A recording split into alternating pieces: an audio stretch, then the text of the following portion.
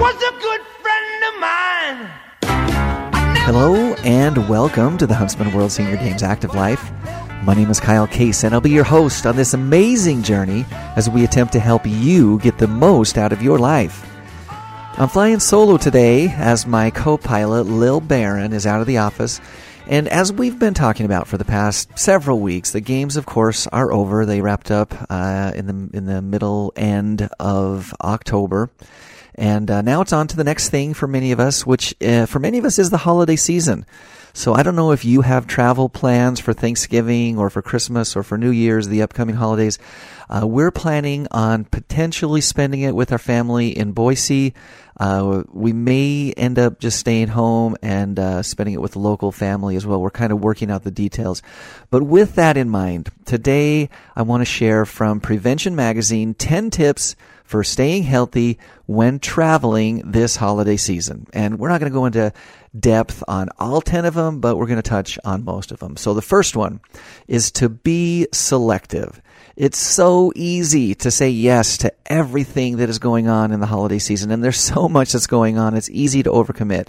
Instead of feeling overwhelmed and possibly running down your immune system, figure out what's doable for your schedule and then learn how to say no, which I know sometimes is difficult to do, especially during the holiday season when you want to spend time with your friends and family, but you can overdo it and end up running down your immune system. So be selective. Number 2, this is an easy one to understand, but sometimes a hard one to do, and that is to get quality sleep. One of the easiest ways to stay healthy is by simply getting good sleep. So don't forget a sleep mask or noise-canceling headphones for your flight.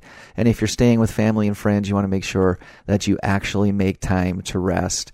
Number 3 is to eat well. A major challenge when traveling is to find healthy food. So seek out fresh options like salads or nuts and trail mix as snacks throughout the day.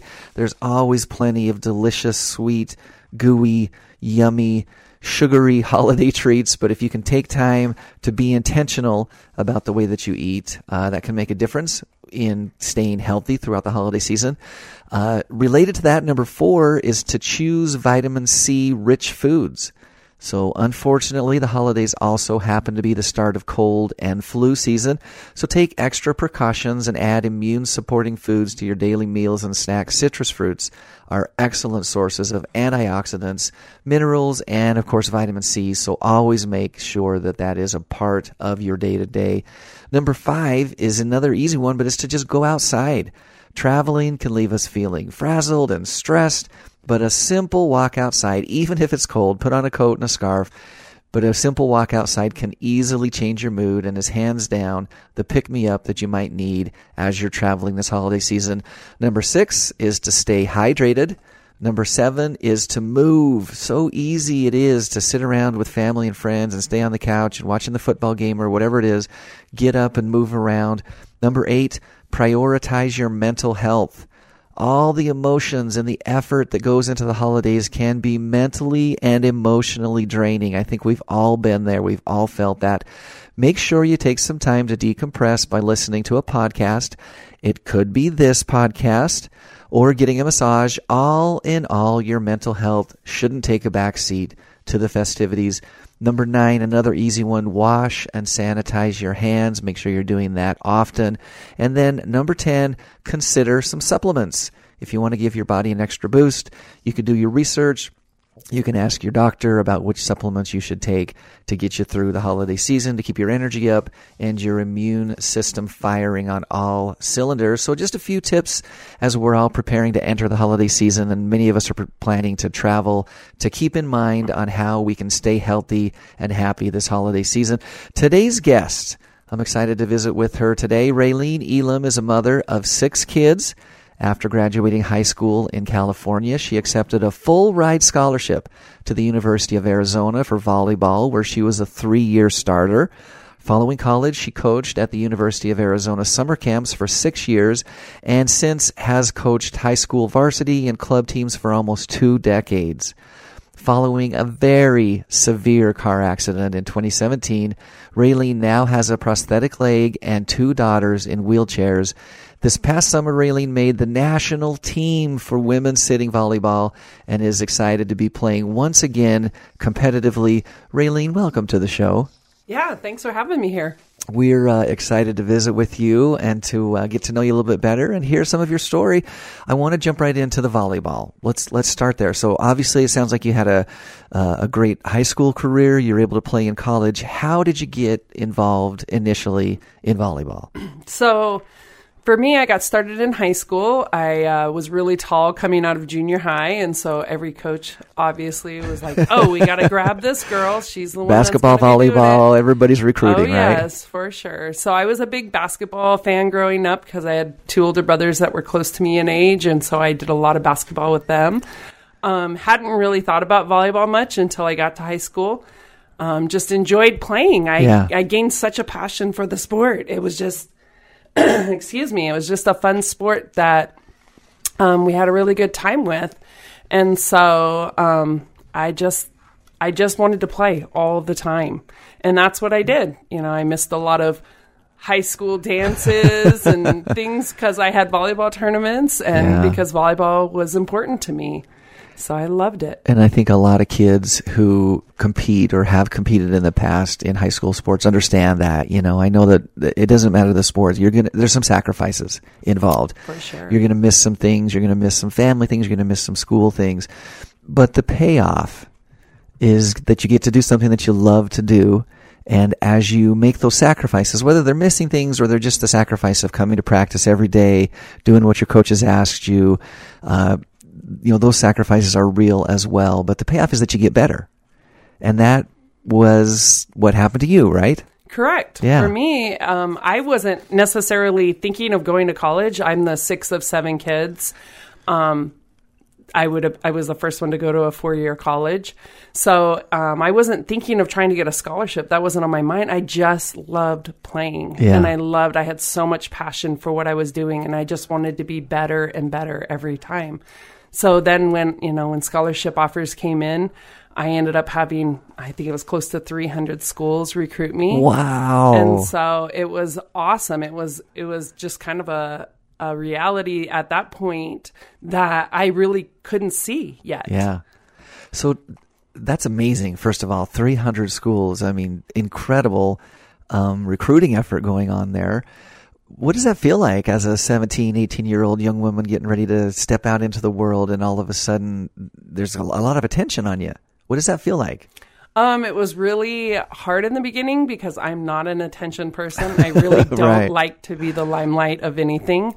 So it really, for me, it was an amazing future possibility, to be able to think about going off to college somewhere and not just starting work right after high school and not just jumping straight into life, but being able to go and continue and to grow and to get better. It was incredible. It was fun. It was exciting. Again, going into college, just had such a passion for the game. I just loved being in front of all the fans and being able to just compete at that kind of a level. So you have 300 teams that are expressing interest, they're recruiting. Obviously, you go through this whole process, I'm sure, with a lot of help from coaches and parents and family and introspection and all those things. You decide on Arizona. You get there, you're successful there as well. A 3-year starter on the NCAA D1 Arizona team. Talk a little bit about your college experience and what that was like to interact with the other players and just, again, up your game, keep getting better. So again, I loved it. I loved everything about college sports. I mean, it's not always for everybody. There is a lot of other sides of it. It's a lot of work. You miss a lot of school. It's a full-time job. I don't think everybody realizes that. You've got your school that is important. That's the reason you're there. But you also have a full-time job when you're an NCAA athlete. Oh, for sure. Yeah. For sure. We were practicing between 5 to 7 hours a day between weight training, conditioning, and practice. We usually traveled on the weekends. We were usually gone from Thursday until Sunday, almost every other weekend during season. It's a lot. I had to take tests on airplanes, in hotel rooms, because you have to take a test the same time they are in class. So, I mean, there's a lot of mental battles to fight there as well. on top of having to compete for your position. Nobody wants to sit the bench. Nobody wants to go to college and of course. sit. So, you have all of those challenges, but I honestly loved every bit of it. I loved improving. I loved getting better. My teammates were great. We had a chance we all had one goal, which was huge, because you don't see that a lot of times. Even in your jobs, it's not always like that. Or even in life, it's not always like that. But for us, it was, you had one goal. We wanted to win. Yeah. And so even if you weren't best friends, even if you didn't hang out with each other all the time, when you were on the court, you were best friends. Yeah. Because those were the people that were going to get you to where you wanted to be. And everybody working together, which is, I think, what is so appealing about team sports. And we see that here at the World Senior Games. We see that in high school level, college level.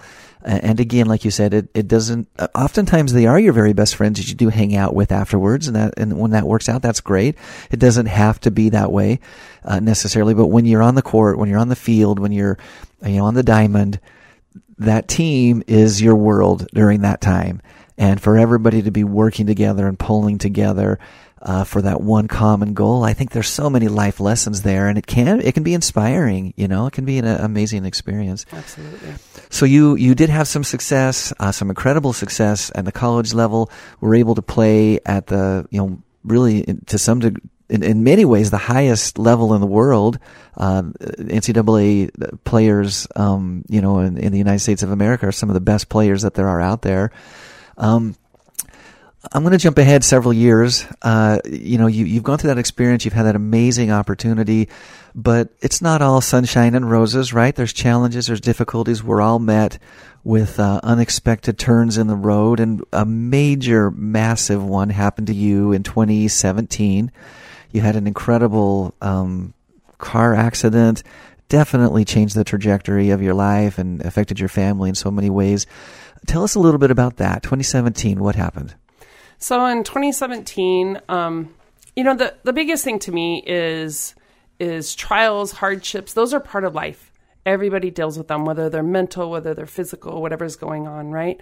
And you never think it's going to happen to you. Right. And so that was kind of our situation is in 2017, my husband and I and my two oldest children, were on our way home from a club volleyball tournament.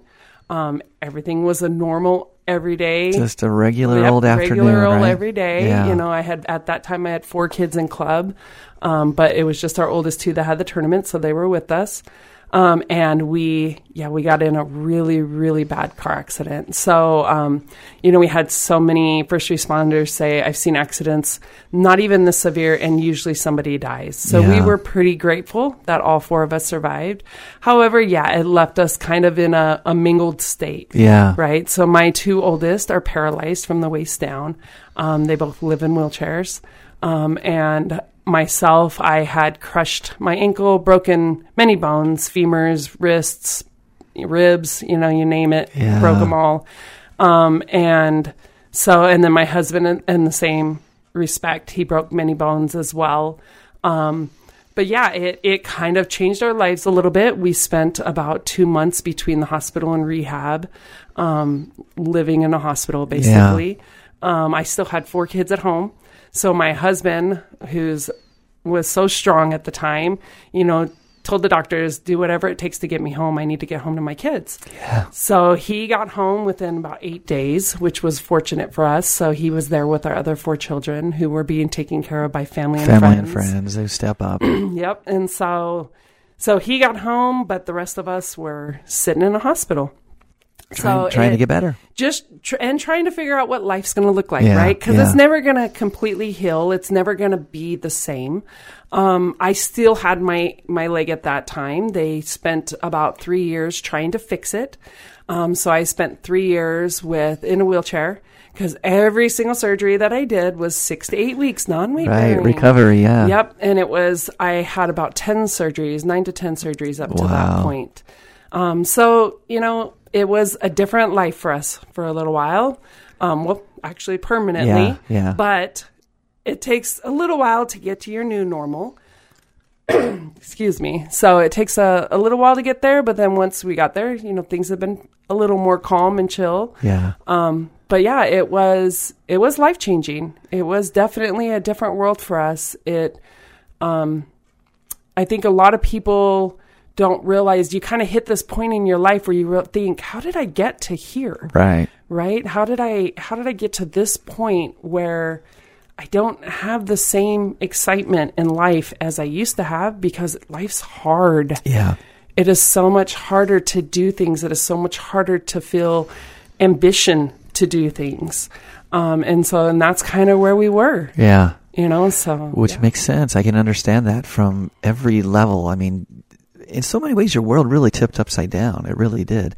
And, you talk about there's a grieving process, right? And you kind of go through all those stages, and you have to acknowledge and accept that your new normal is now your normal, and you got to figure out how to move forward. Was there a moment where you like a light bulb went on and you just figured it out, or was it just this long process? I think for each of us, it was a little bit different. Yeah. My girls, they're so incredible. I was so impressed with them. They accepted their disability right away. They, obviously they still had to learn things, and they still had to move through things, but they instantly, we want to go back to school. They got involved in some of the wheelchair basketball with, Paralympic type sports. Yeah. And so we had a local team in our area in Tucson at that time that they got involved doing that and just trying to be active back in a social life. For them, I feel like they kind of grabbed onto it. For me, I like I said, I spent 3 years in a wheelchair trying to figure out what's going on, in constant pain. I eventually amputated my leg at the end of 2019. Okay. And then dealt with a few more issues after that point, where I ended up having about 4 more surgeries trying to deal with some complications that had come from that surgery. And then about 6 months later, broke my hip. So kind of was at this point where I just didn't feel good in life. I had gained about 40 pounds. I was pretty much wheelchair bound, and really I didn't want to not be wheelchair bound because it was so much work to not be wheelchair bound. So it was easier to just sit in a wheelchair every day and just do the minimum that I had to get done during a day. Yeah. So for me, it took me a little bit longer. Once I amputated my leg, so we had moved to St. George in that process, just after I had amputated.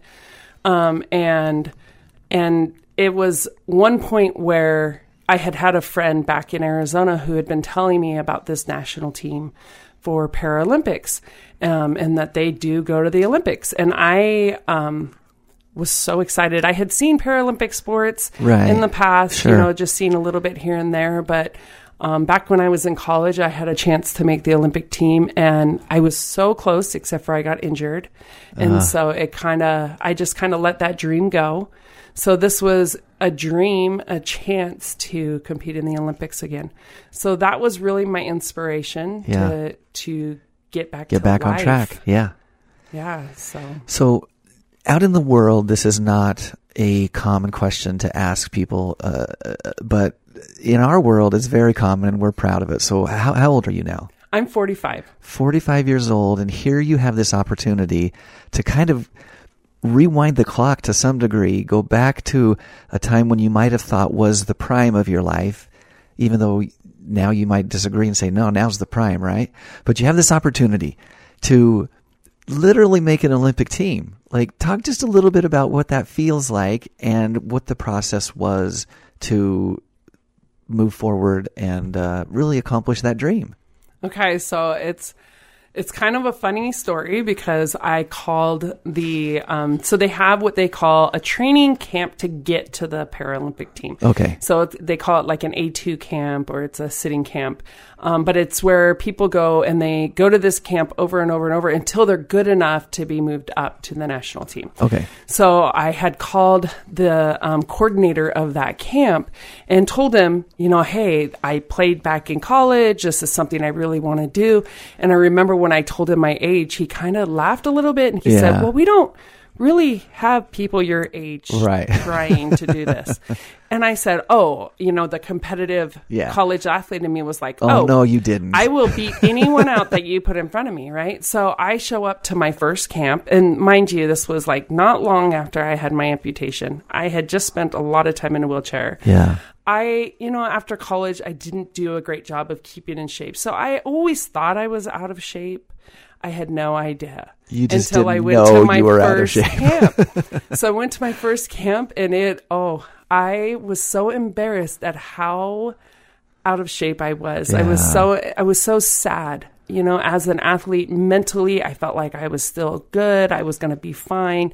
And I got there and I struggled. I really struggled. So sitting volleyball for Paralympics, it's a lot of on the floor movement. You literally sit on the floor and play. Yeah. So you're having to push yourself with your arms. You're having to, and you have to move. A lot of people think, you just sit there and reach your arm out. No, it's that's not the way it works. Yeah. Not that easy. So I just remember leaving that camp saying, I will never feel that pathetic again. Right? Because it bothered me so bad. And I even got to where I could only do a couple of minutes on an elliptical without being so winded that I had to get off. So it was I was in a really bad state of conditioning. Yeah. And so I went home and that was like my new goal. I wanted to make this national team. I really wanted to play in the Olympics. I wanted to show my kids that dreams can come true, even if it's 30 years later. Yeah. And I wanted them to see that it's going to take work to get those dreams. It's not, dreams don't just land in your lap. They don't just fall into your lap, right? They don't. And so I went home, I set a schedule. I was going to work out every Monday, Wednesday, Friday. I actually hired a trainer because that's what I wanted. I wanted somebody who was going to help me to reach this goal. Provide some accountability. Yes. Yeah. Which is huge for me because college athletes have always had a coach who tells them, absolutely. Do this, do that, and they do it. And so I needed that. I needed someone who was going to hold me accountable. And I love my trainer. I still work with her today, Dana. So she's amazing. But I went home and I set that schedule and it still wasn't easy. It took a long time. In the beginning, I had to take long breaks in between each exercise. I had to take a nap after each workout. Yeah, absolutely. And it was funny because I remember a couple of months in asking my trainer, like, man, they say it only takes like 12 months to get to where you're in a routine and you feel good. I was like, I'm past 12 months. I still don't feel that way. I'm still exhausted after every workout, but I stuck with it. Yeah. And I made sure I completed every workout, even if I had to take longer breaks in between, and then eventually it did get better. Yeah. Eventually I did have a lot more energy after working out. I could go get more things done. I felt good about myself. And I started, my husband, amazing as he is, he moved our RV out of our RV garage and he built me a little gym floor that I could practice moving around on. Yeah. And I could get my movements in so that I wouldn't be as out of shape when I went to each training, and I continued going to the trainings. Yeah. I didn't miss. I made sure that was a priority in my life and I made sure that I was doing what it took to get to there. Wow. Congratulations. Thank you. That's just amazing. And I know that there's a big part of your motivation is to show your kids what's possible, but thank you for sharing with us what is possible. Yeah. And like I said, we get to see this oftentimes at the World Senior Games. We see people overcome everything from injuries to illnesses to just life, and this is inspiring. So again, congratulations on your success and go get it.